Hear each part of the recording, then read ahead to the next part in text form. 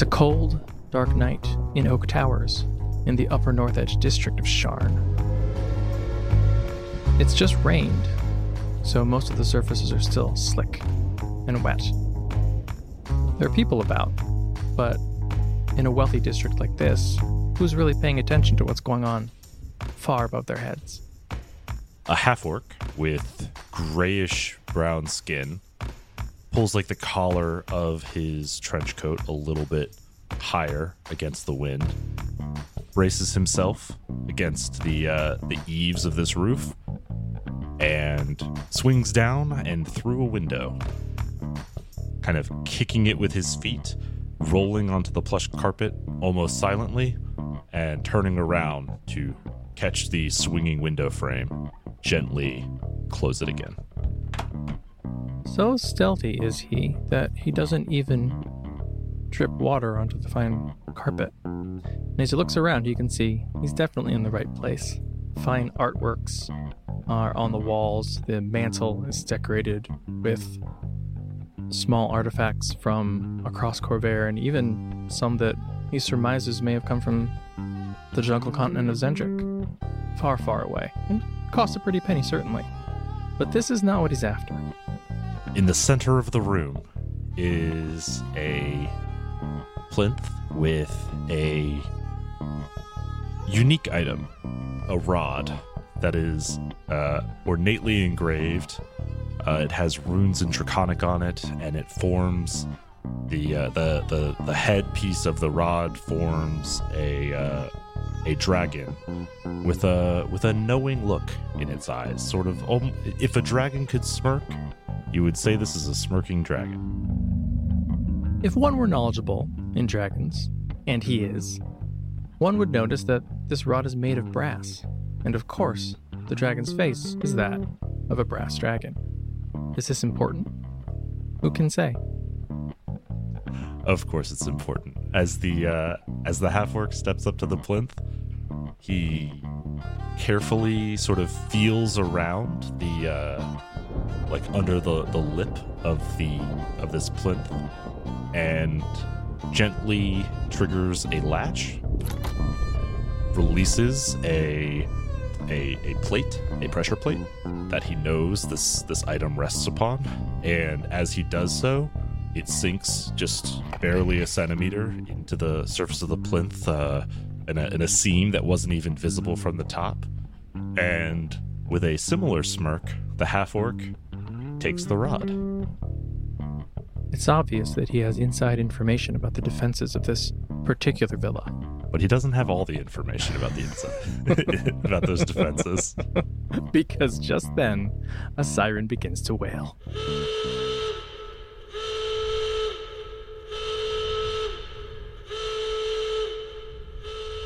As he glances around, just a brief look of panic in his eyes, he sees that there was a second trigger, one far more subtle, this one magical in nature, and he sighs inwardly to himself and then turns towards the door.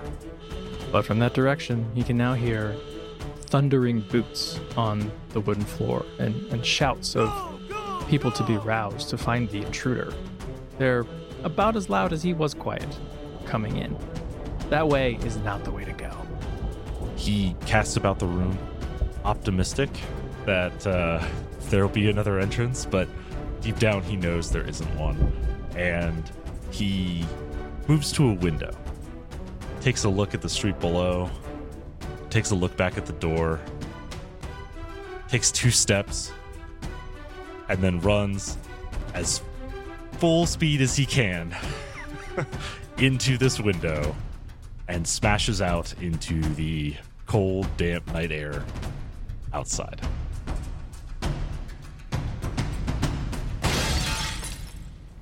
This, of course, is Sharn, the city of towers. The street is 600 feet below, and he plummets like a rock. In a nearby alley are 2 figures, one 6.5 feet tall, the other less than half that height, dressed quite finely and warmly in the cold air. The tall one leans nonchalantly against the side of a building, while the small one paces nervously back and forth, looking up at its tall companion, and then over at the very same tower that the half-orc has just dived out of. And as it gazes, it hears a loud smash and a small but growing figure hurtling to the ground. Tumbling through the air, the half-orc takes a moment to orient himself, knowing that this might hurt. And as he turns to face back towards the window he just leapt out of, he sees the gawping face of one of the house guards, clearly content to see him fall to his demise. And as he kind of rolls himself back over to face the ground, he utters a small word under his breath, and his feet settle before him. His coat billows underneath the onrushing wave of air, and he descends the last 20 feet elegantly, guiding himself towards that very same alley, landing just as gently as a feather lands on a casual breeze.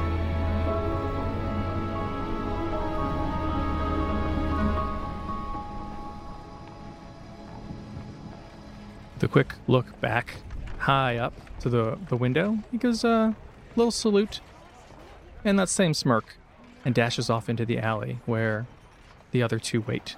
The tall one says, "Your filthy common magic is getting better." The small one says, Yes, very good. Not as good as Meepo's, but very good. The half-orc, does disguise self affect your voice? I think it's just visual. The half-orc, in a voice an octave or two too high for his size, says, "Look, I got it done, okay? Look, that's all we can hope for." And emerging from the other side of this alley into the foot traffic of another lively night in Sharn are Tez Proudgale in his finest cloak against the evening's cold, and Meepo and Skelebro.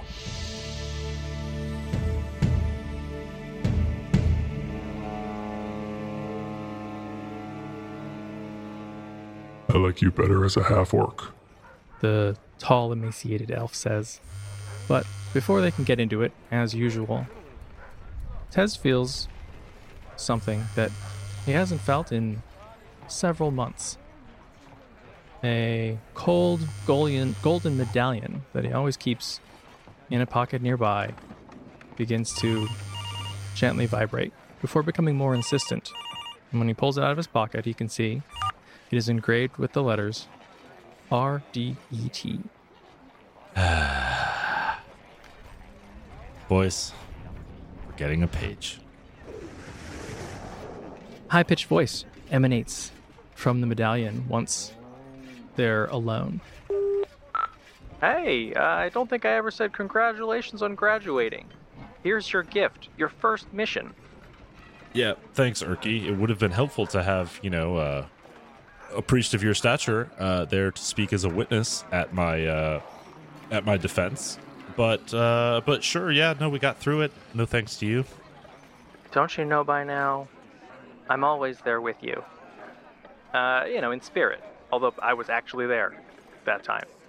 Can't believe you don't remember. Yes. I was integral. Look, it doesn't matter. You've got a job.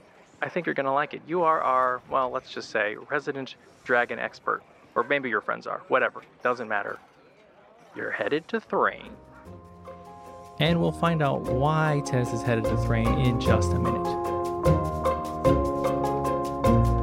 Live from the Mundangerous Tower Heist in New York City, I'm your host, Shane. And I'm your host, Ishan. And welcome to episode 301 of Total Party Thrill, a podcast for game masters and players where we discuss our campaigns in order to inspire yours. This is Actual Play Season 2, Episode 1. In this episode, we're playing through A Deep and Creeping Darkness from the 5e Adventure Collection, Candlekeep Mysteries. Tez Proudgale has his first real mission from the Trust He's also out for some treasure. Oh boy, is he ever. All right, so if you haven't listened to our first actual play, that's not what we do here. We are an RPG discussion podcast, but last year both of us had kids, and so we needed a little extra time to ourselves, so we did an actual play. People seem to like it, so here we are again. This is going to be a short one, 4-ish weeks. But the way that we do it is we're doing a solo adventure like before. We're going to talk about our choices more than you normally would in an actual play. This is less a performance and more like a demonstration of gameplay. And then we'll have a 5th episode that's a debrief on the choices that we made for this game, why we made them, and then things we might do differently.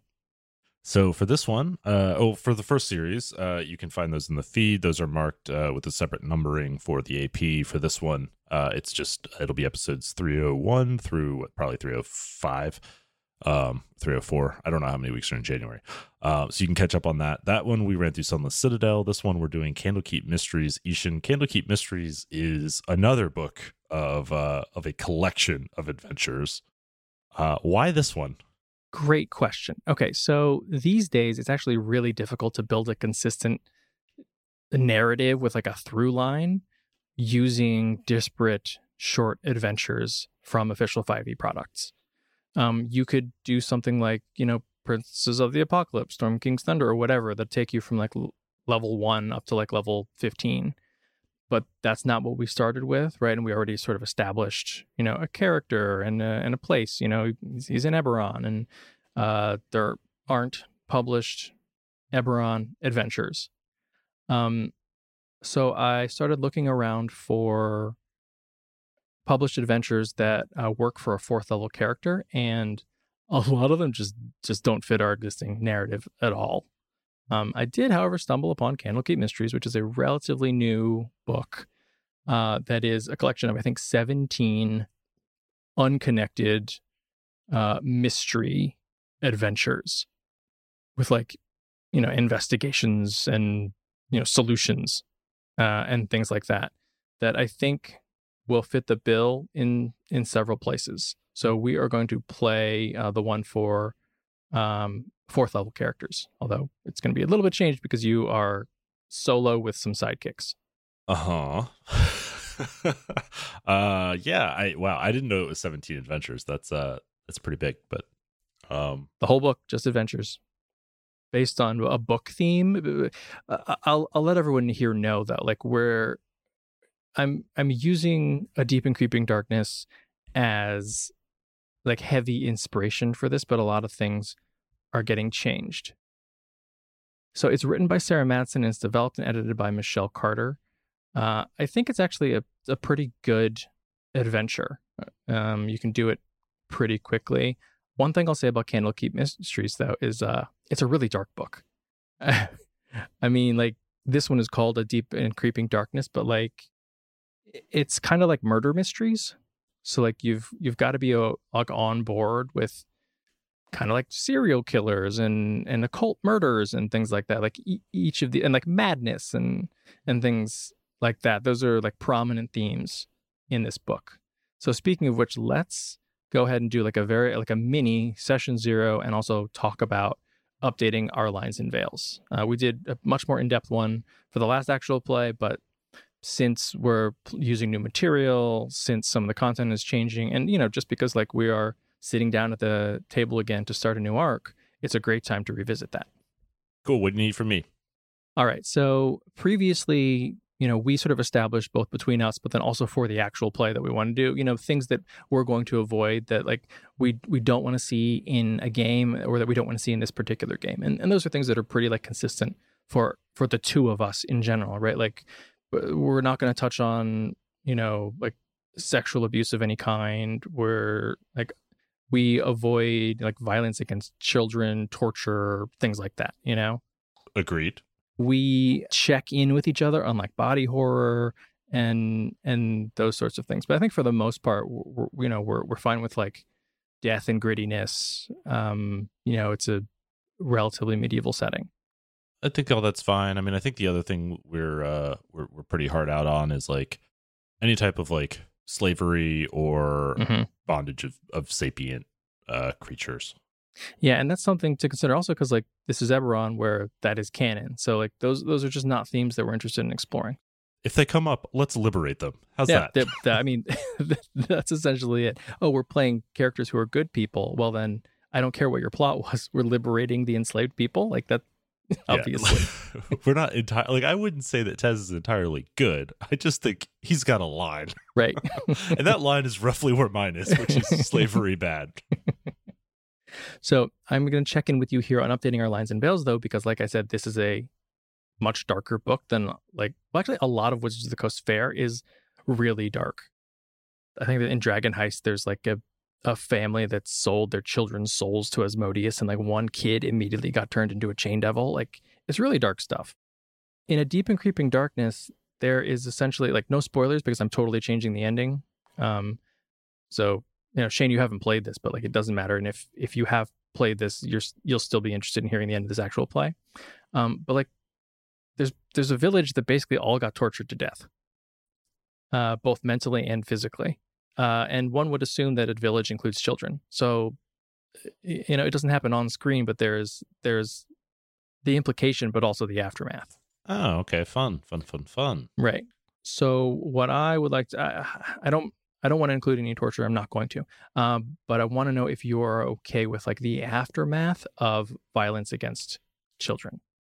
Not like child abuse, but like, basically like caught in the crossfire of war, things like that. Yeah. So, I mean, this is the victims are already passed, right? Like this isn't dealing with survivors, or is this? Yeah, there will be some survivors and some dead. Okay. Yeah. I mean, I guess I can always draw a line or a veil if it goes too far. But yeah, right, and we always have the X card. Yeah, we can go from there. That's fine. Cool. All right, with that updated, and I'll also, for your listeners, know that that is the adaptation of this. It is a lightening of the mood of this adventure. Oh, that's a lightning, you say? Yes. Okay, great.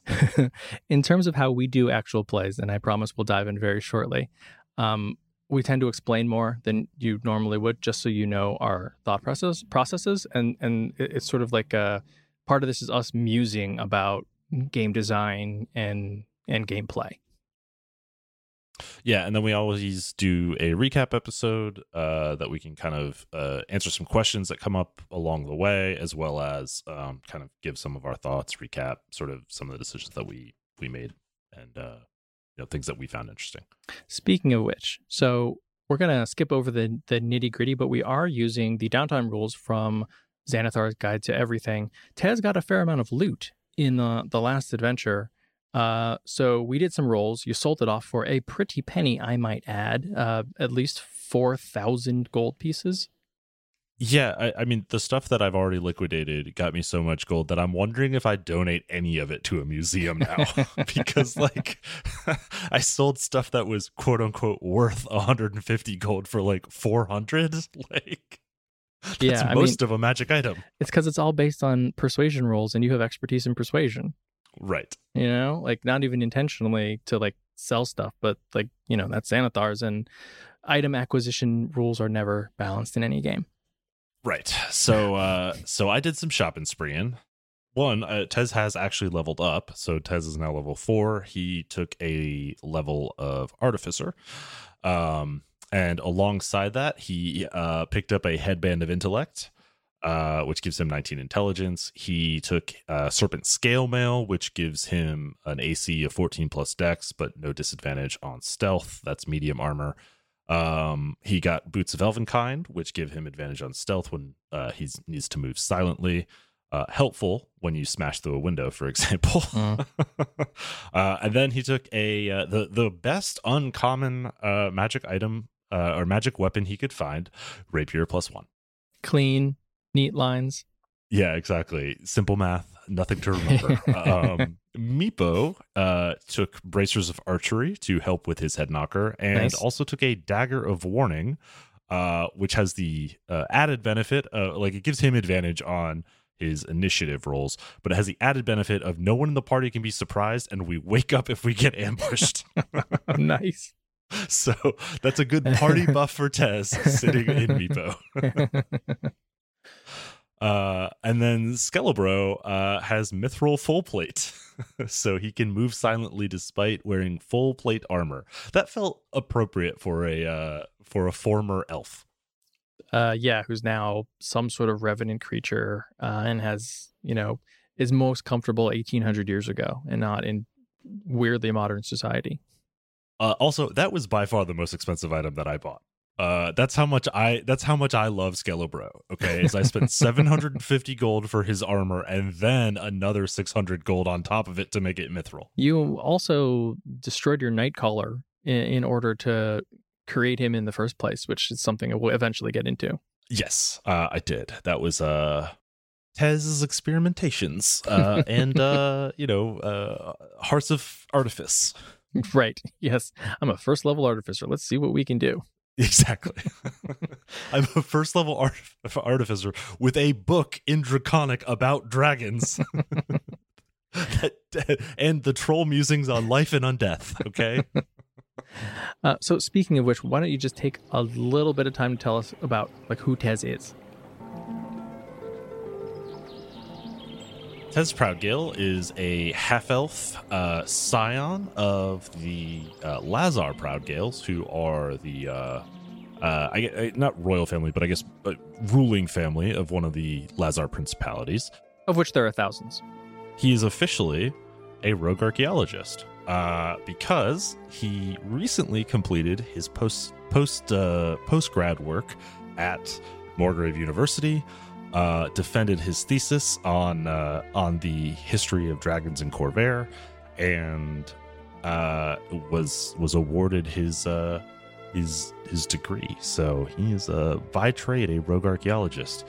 Along the way, he maybe got hoodwinked by a little gnome bastard who goes by the name Urky Timbers. Who press-ganged him into becoming an asset or an agent of the Trust, which is the spy organization out of the gnome nation of Zolarga. Yes, he was literally impressed. Yes, yes, quite literally.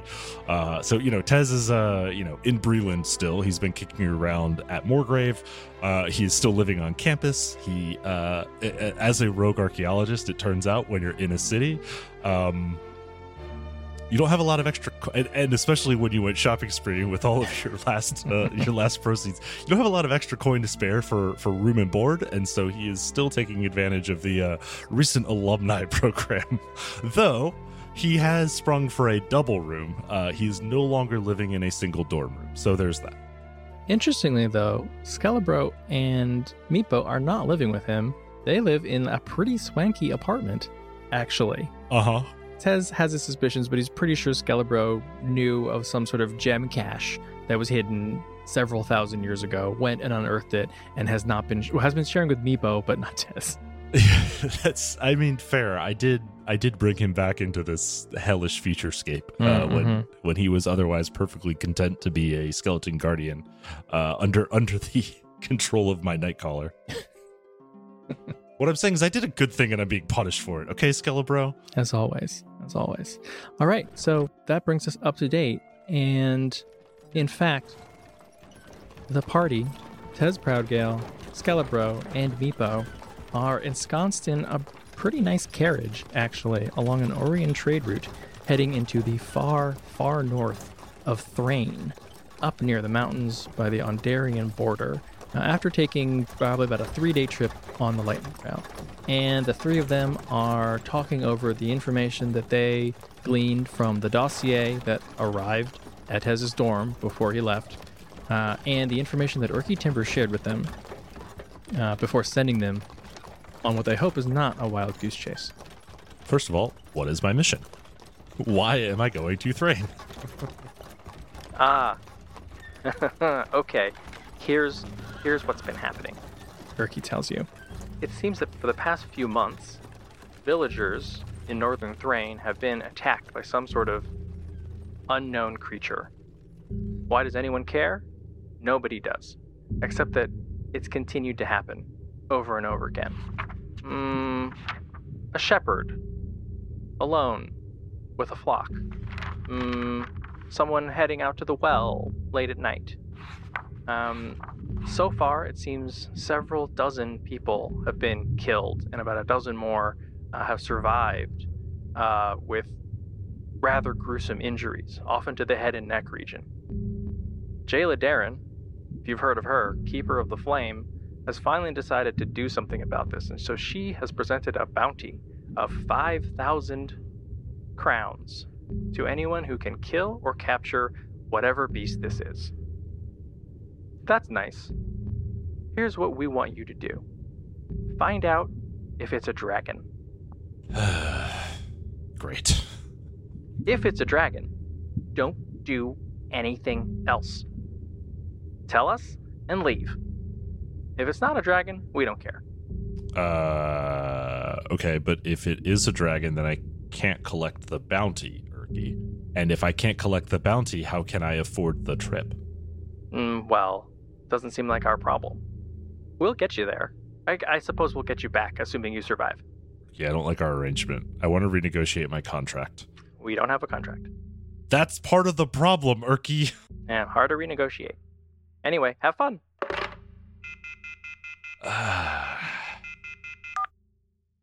All right, so I think Tez is now flipping through several clippings from various newspapers that might have been reporting on these types of incidents, as well as any type of like geographical surveys.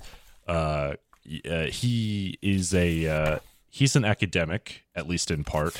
So he's looking also for anthropological surveys, cultural surveys of the area, those types of things. History of the area, all that sort. So when you look through the newspaper clippings, the thing that's most glaring is the lack of information. In fact, none of these attacks have been reported on. And, you can see why. It's like a pretty rural area. It's not heavily populated. People are always still a little annoyed by the Thrains in general.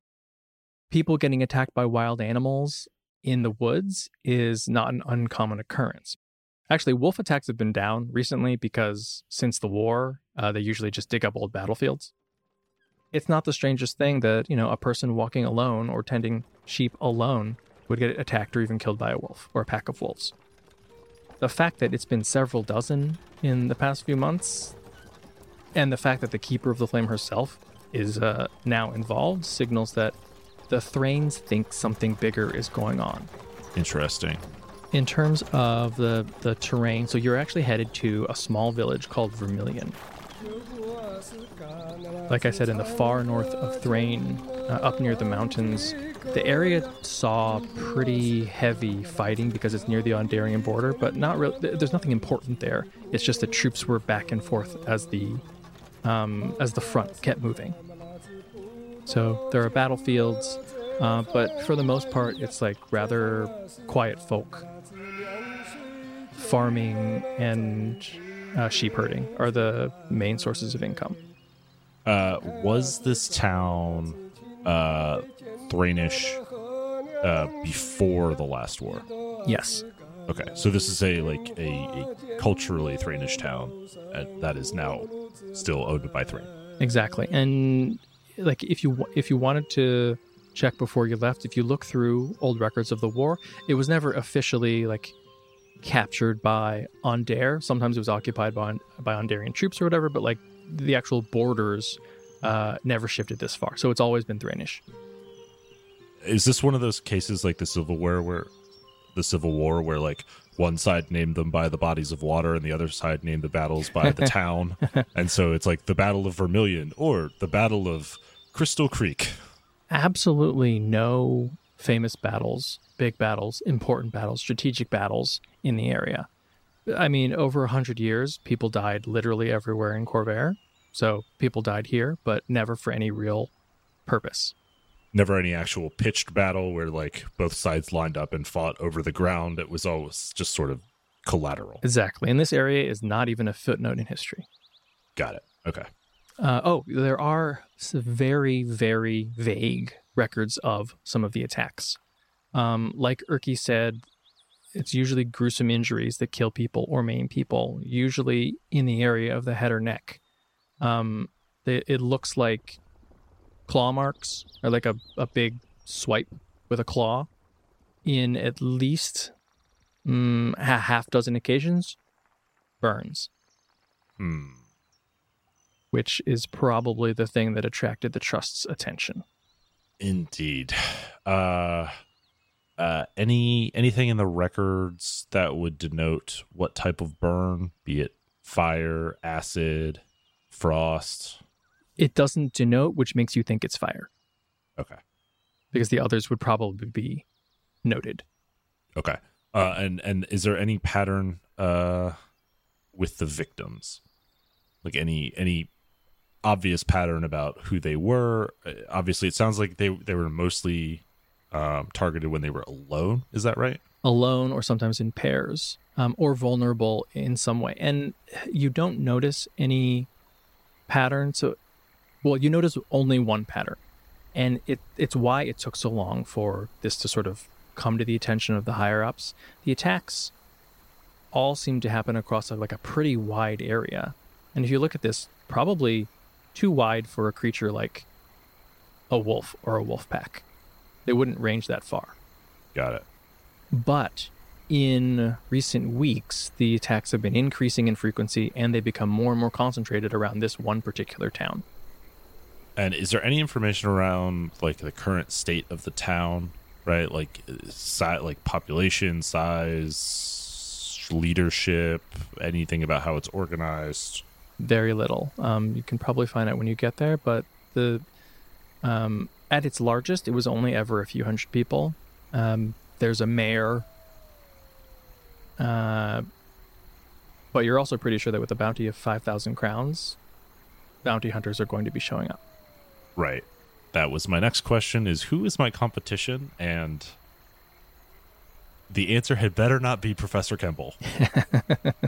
You do not know yet. I will run him through. You do not know yet. You're sure there will be others. Like, the only actual news coverage of this is the bounty. Got it.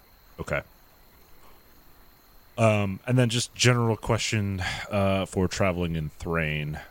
Something, of course, that Tez knows, but needs to clarify for Meepo and Skelebro.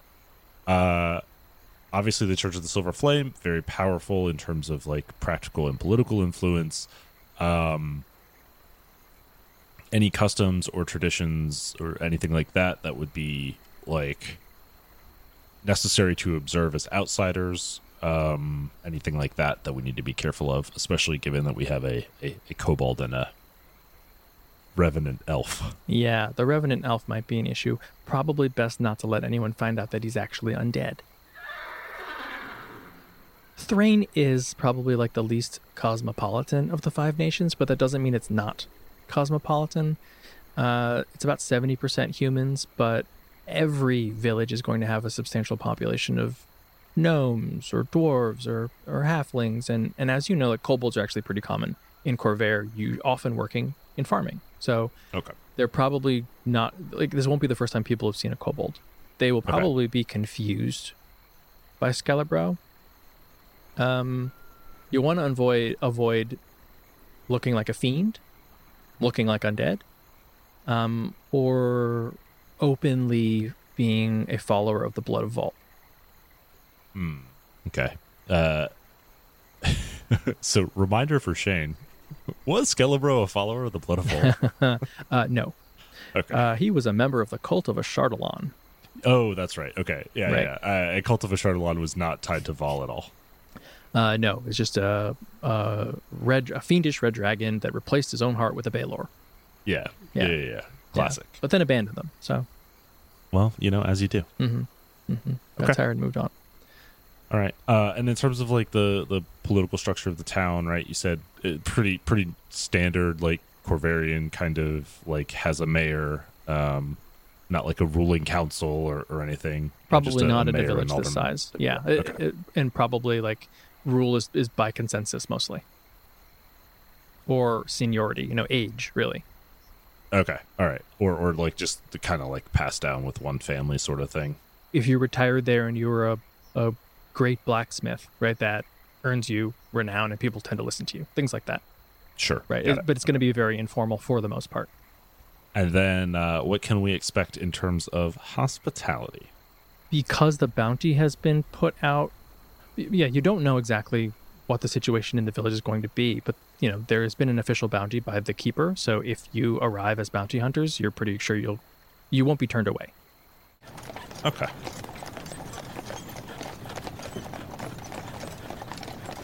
After about 5 days on the road, the carriage stops.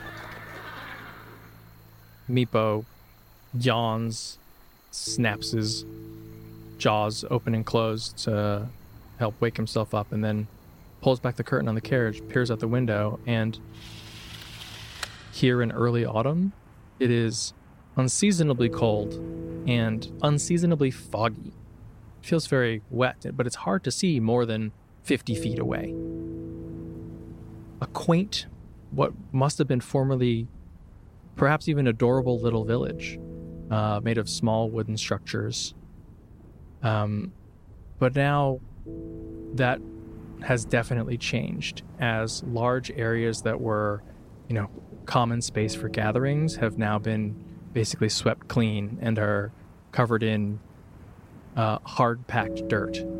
And you can see about a dozen well-practiced fighters pointing longbows at targets in the distance, while nearby a cantor sings a hymn. And as each refrain ends, a volley is unleashed, and most of those arrows strike true.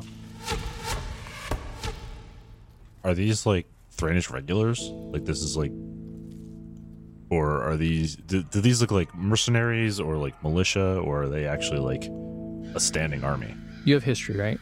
You're trained. I do. Yeah.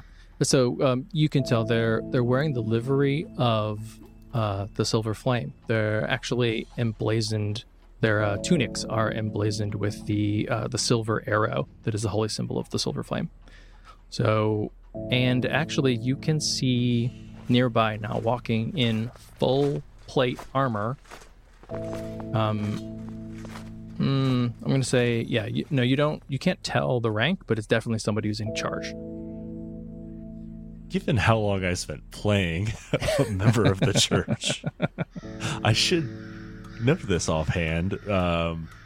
The church has its own militant ordo separate from the nation of Thrain, that is also separate from the Inquisition, correct? Yes. And your average person isn't really going to know about the Inquisition. Okay, but I mean, don't people know that like they purged shifters and things like that and changelings? So like that had to have come from somewhere. They know that they did purge shifters like 150 years ago, and that is a shameful time in the history of the church.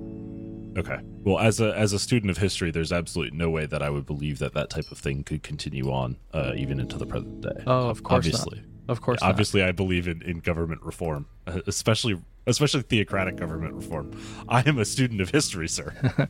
Well, as that occurs to you, yes, this is Thrain, the place of the lycanthropic purge, where many innocent shifters were killed about 150 years ago. You look around, and you can see what are definitely not Thrainish villagers.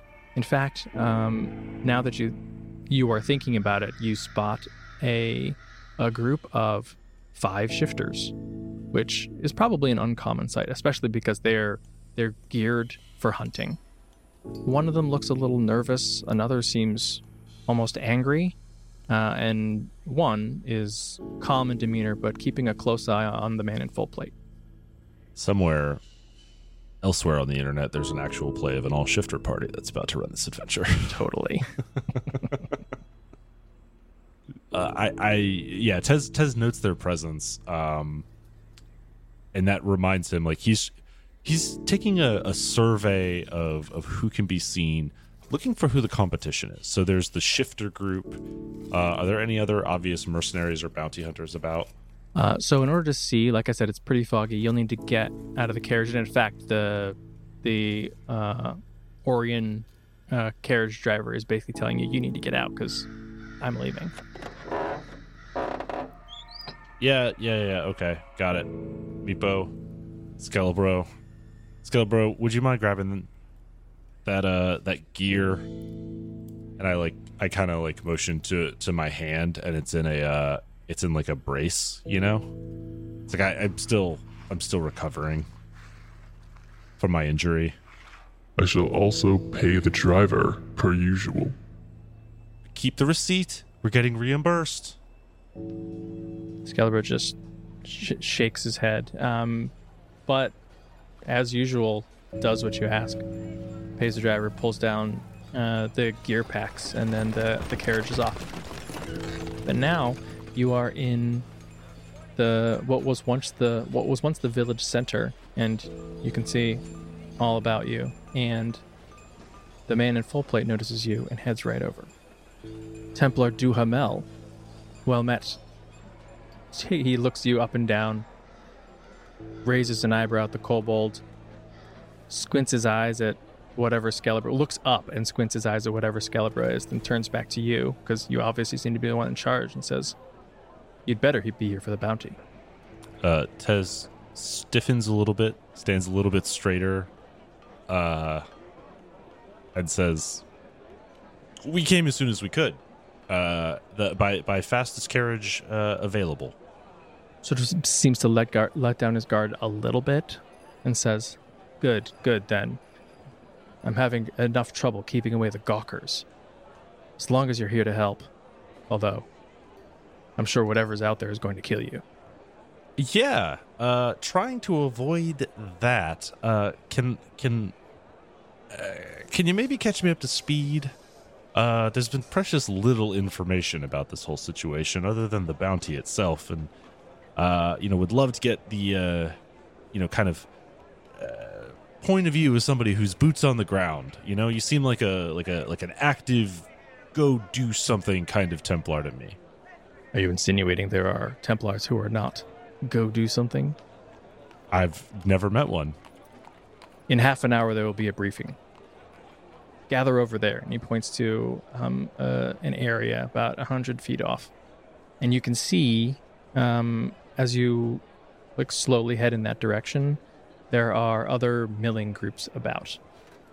A fair number, humans, a bit like the archers that you see, although now you gather that they're with the Templar, and they're sort of here to keep the peace and make this a base of operations while the bounty hunters go out. So they're here to regulate the bounty hunters. I mean, essentially, right? Because you have a lot of potentially powerful, rough folk in town. Got it. But also, there's also 5,000 crowns here somewhere. That's the next thing I was curious about, who was going to be paying us. You notice the regulars, and then there are other small groups of 3 to 4. Mostly humans, some, the odd dwarf or half-elf here and there. Most of them actually don't look up to snuff to you. I mean, 5,000 crowns is a lot. This would have attracted pretty much anybody who could get here and didn't have another job. Mm-hmm.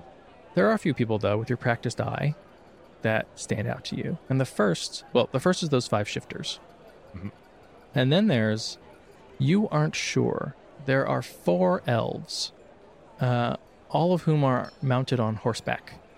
You don't have animal handling, do you? I do not. It is the thing I am worst at. Meepo, however, who used to be a dragon keeper, looks over and says, good horse flesh. And you are not exactly sure what he means. But you're also kind of sure what he means. They're good, healthy breeding stock, is what you say. They're fit horses. / potentially delicious, yes. Delicious horses, right? Yep. Yeah, which I think the same thing. Excalibur, however, looks over and says, "The Valinar are here."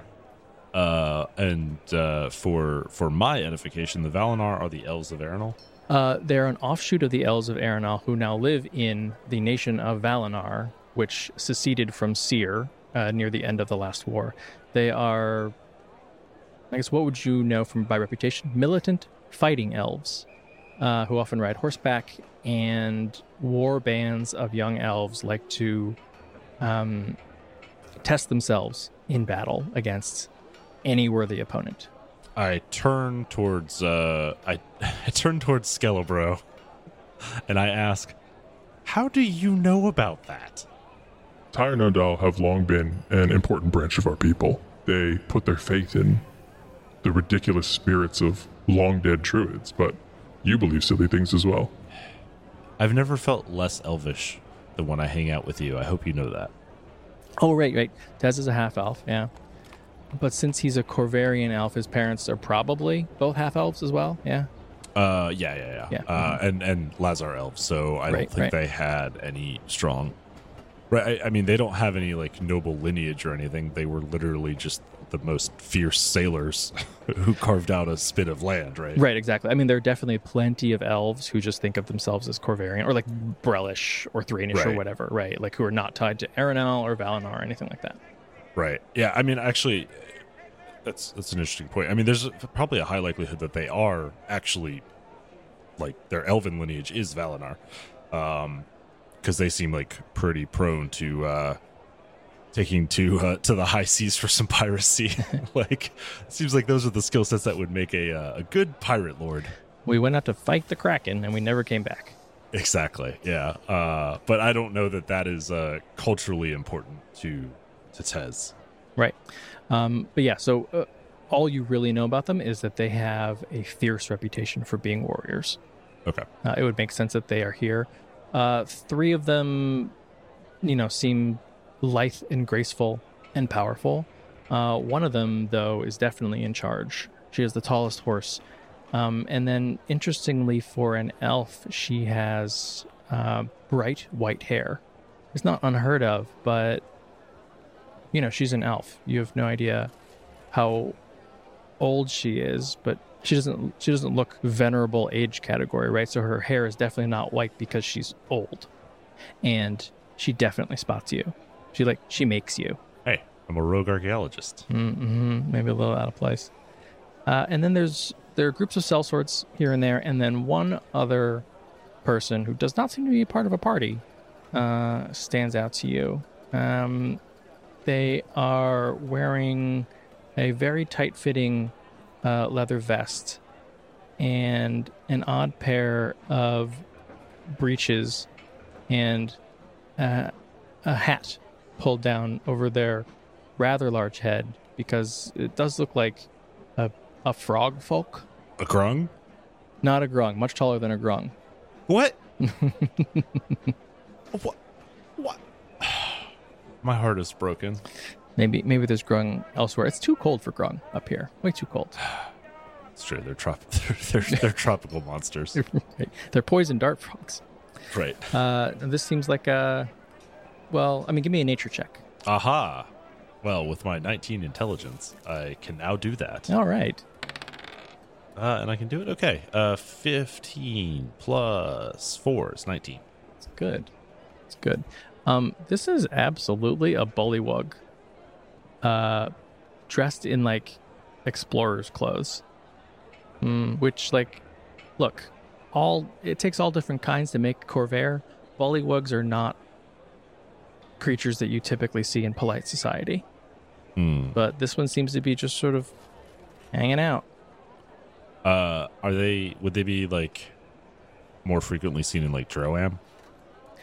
Yeah, potentially in Droam, but also, like, the Shadow Marches or Kabara. Okay, all right. Yeah. So I wouldn't necessarily just assume they were from Droam. No, not necessarily. But they seem to be the only one who's working alone. Do you want to approach any of them or wait for the brief? Definitely want to go talk to the bullywug, because I'm doing some quick math. I'm seeing lots of groups of 4 and 5. I'm seeing only one group of 3 and one group of 1. All right, you walk over to the bullywug, and it notices you before you make it over, and then starts walking over and says, greetings, hello. It is nice to meet another human like myself. You're good. You're a funny one. I'm very good at human humor. Yeah, Human humor. You are. What's your name there, chap? Hank. Hank. Hank. It seems to like roll the word in its mouth like it's a toy. Hank. He's rolling an H. Hank. All right. Hello, Hank. All right, Hank. The human. What you doing here? I'm here to find the beast and save my fellow humans. I am a hunter. Where are you coming in from? Flamekeep, Oh, which is where I was born. do I believe that for a second? No, you don't. No, not at Okay. all. It is where my human families are from. When I was just a human tadpole, I swam the streets of Flamekeep, and now I am here to help. Hank, look, I don't know how to say this, but like this isn't working for you. This whole thing. I thought you were joking, like us humans, because like you're a bullywug and I'm a half elf, and my companions here are also obviously not human. I thought that was like a joke, and then like this Flamekeep thing, but like now I'm starting to think you're maybe serious, and I gotta know what's going on. Are you all there? Are you okay? Are you just here for the bounty? Are you trying to throw me off my game? Because like I'm a rogue archaeologist. I don't have time to unpack this, but you're weirding me out, man. A giant sticky tongue comes out of Hank's mouth and slaps across one of his eyeballs. He licks it clean, and then the nictating membranes flick for a minute, and Hank says, "What's a bullywug?" I got a thing. I gotta catch up with someone else. I will. I'll see you after the briefing. Yes, we are friends now.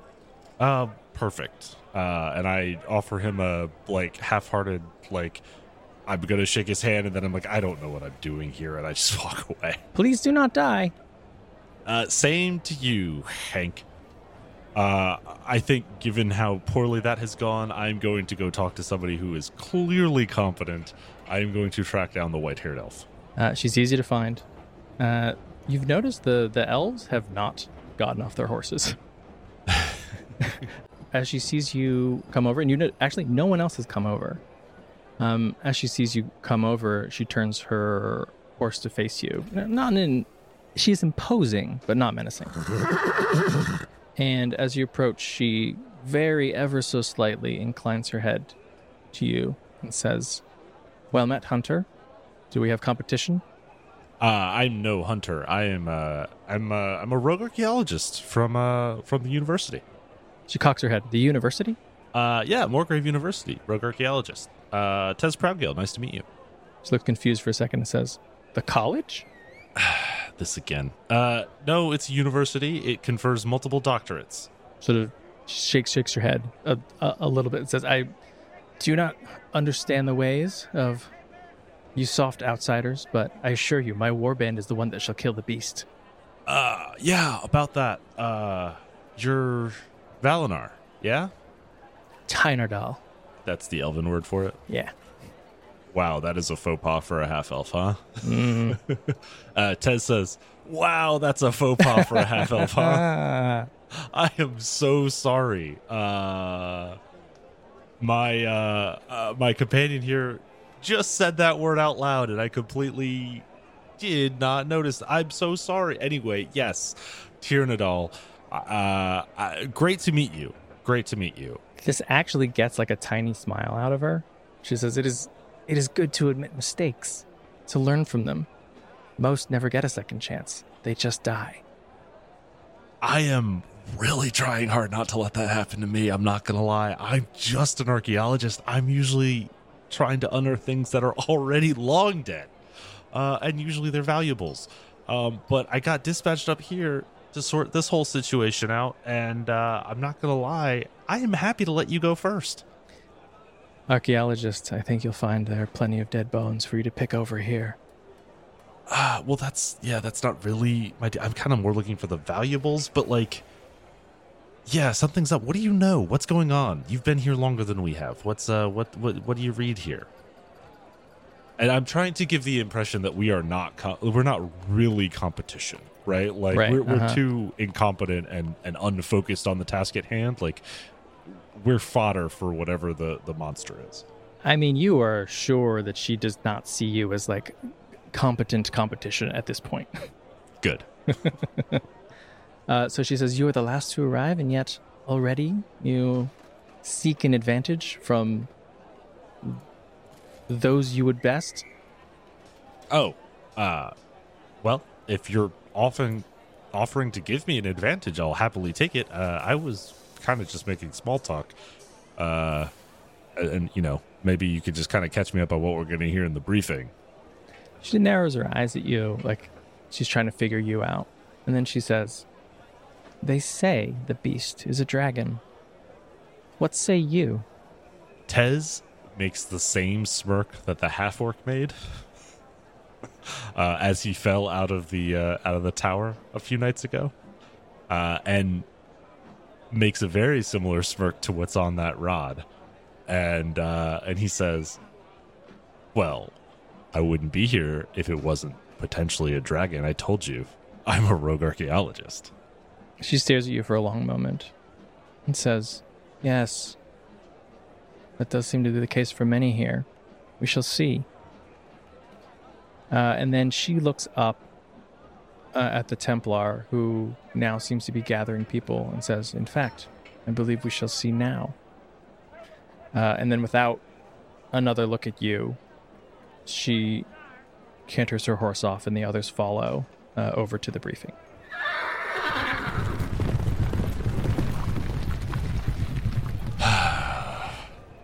I turn to Skelebro and to Meepo and say, well, that went well. I think she's going to kill you. I don't think she's going to waste her time. If you're lucky, Meepo can get her attention for Tez. For what? To kill you. Oh.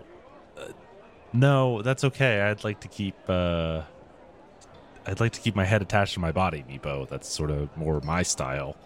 Okay, anytime. He looks up at Skelebro and says, dying is not so bad, no? Meepo, there's no Tez to bring me back to life. And also, shh!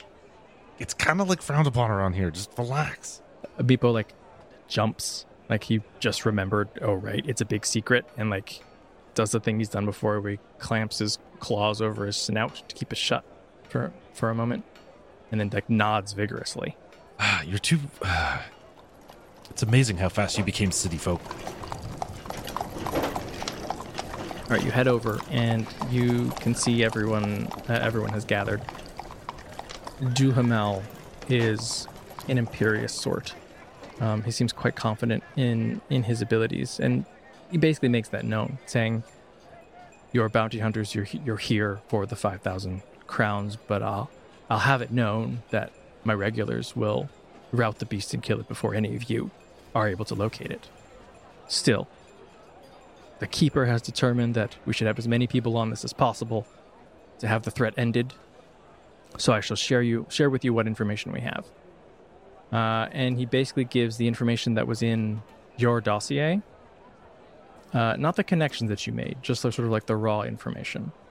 And initially there isn't anything new, right? The attack started several months ago. It was only recently that they sort of pieced together that it seems to be the same thing. They've been increasing in frequency and more centered around this particular village, Vermilion.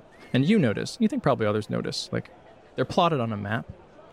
Even from the very beginning, the attacks were centered on this village, even when they were much more wide-ranging. Right.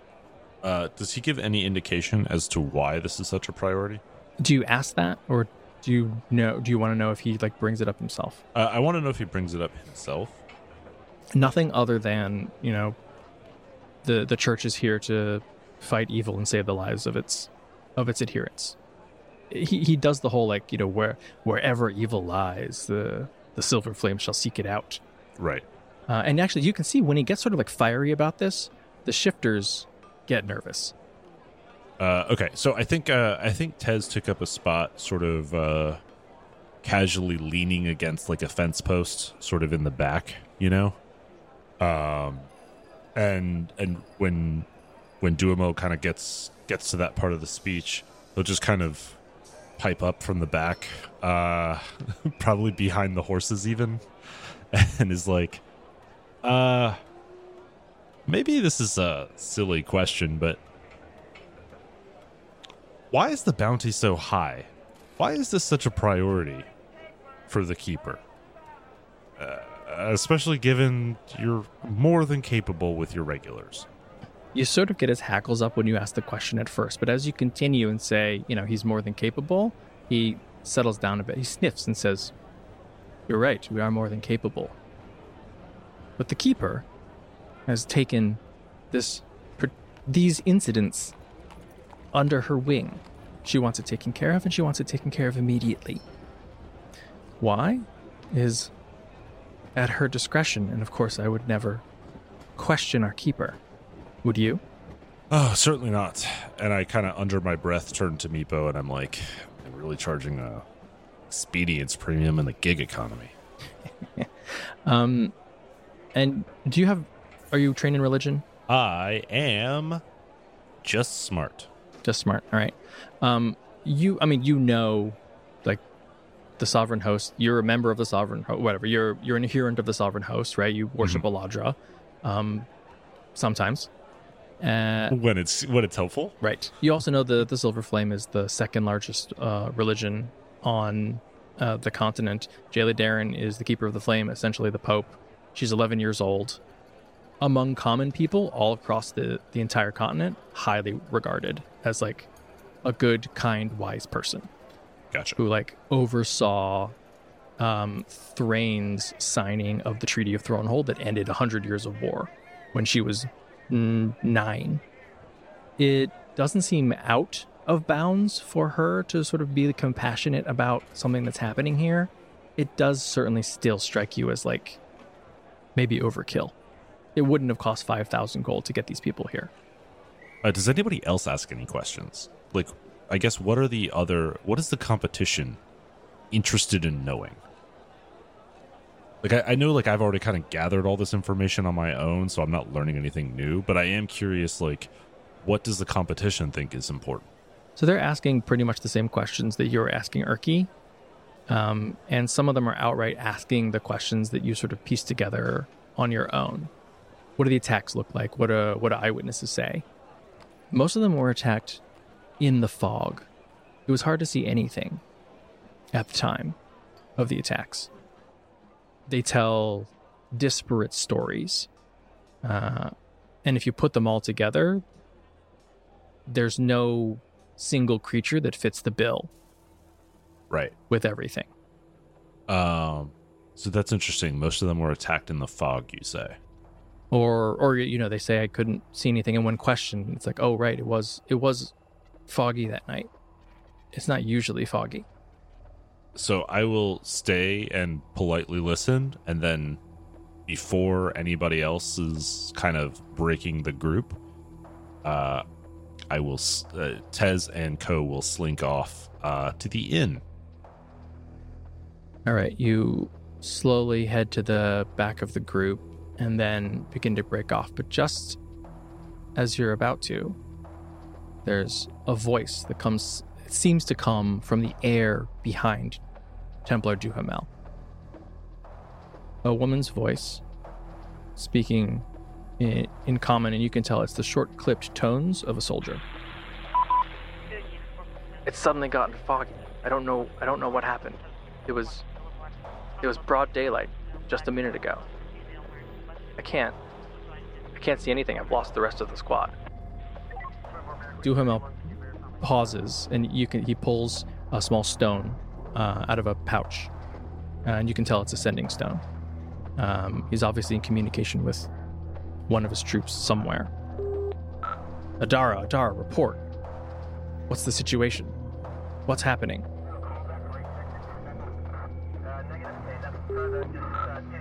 Report. And he's sort of like turning to the side, so it's not like happening in front of everybody, but you can tell that like he's mostly forgotten about the audience, and he's just trying to figure out what's happening. And then suddenly you hear what can best be described as a screech and and a wail kind of all combined together, and a roar.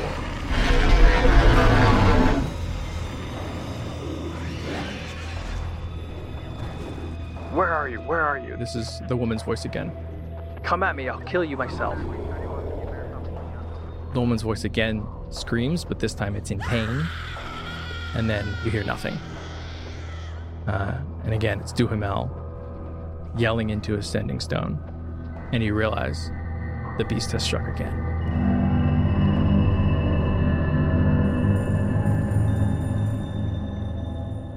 And we'll find out what happens next week. But now, Ishin, it's time to talk about how our listeners can get in contact with us. We do love hearing from you. You can tweet at Shane at Mundangerous. That's M-U-N Dangerous. And you can tweet at Ishan at Evil Sans Carne. That's malice minus meat. And you can tweet at the show at TPTcast. You can also email us at totalpartythrill@gmail.com. And you can find us on the web at www.totalpartythrill.com. We're also on Facebook and Instagram at Total Party Thrill. And join the conversation on Discord. There's a link in the show notes. All right, Ishan, what do we have planned for next week's episode? We are continuing our playthrough of A Deep and Creeping Darkness from Candlekeep Mysteries. Well, that's it for episode 301 of Total Party Thrill. I hope we lived up to our name, but either way, I'm Shane. And I'm Ishan. Thanks for listening.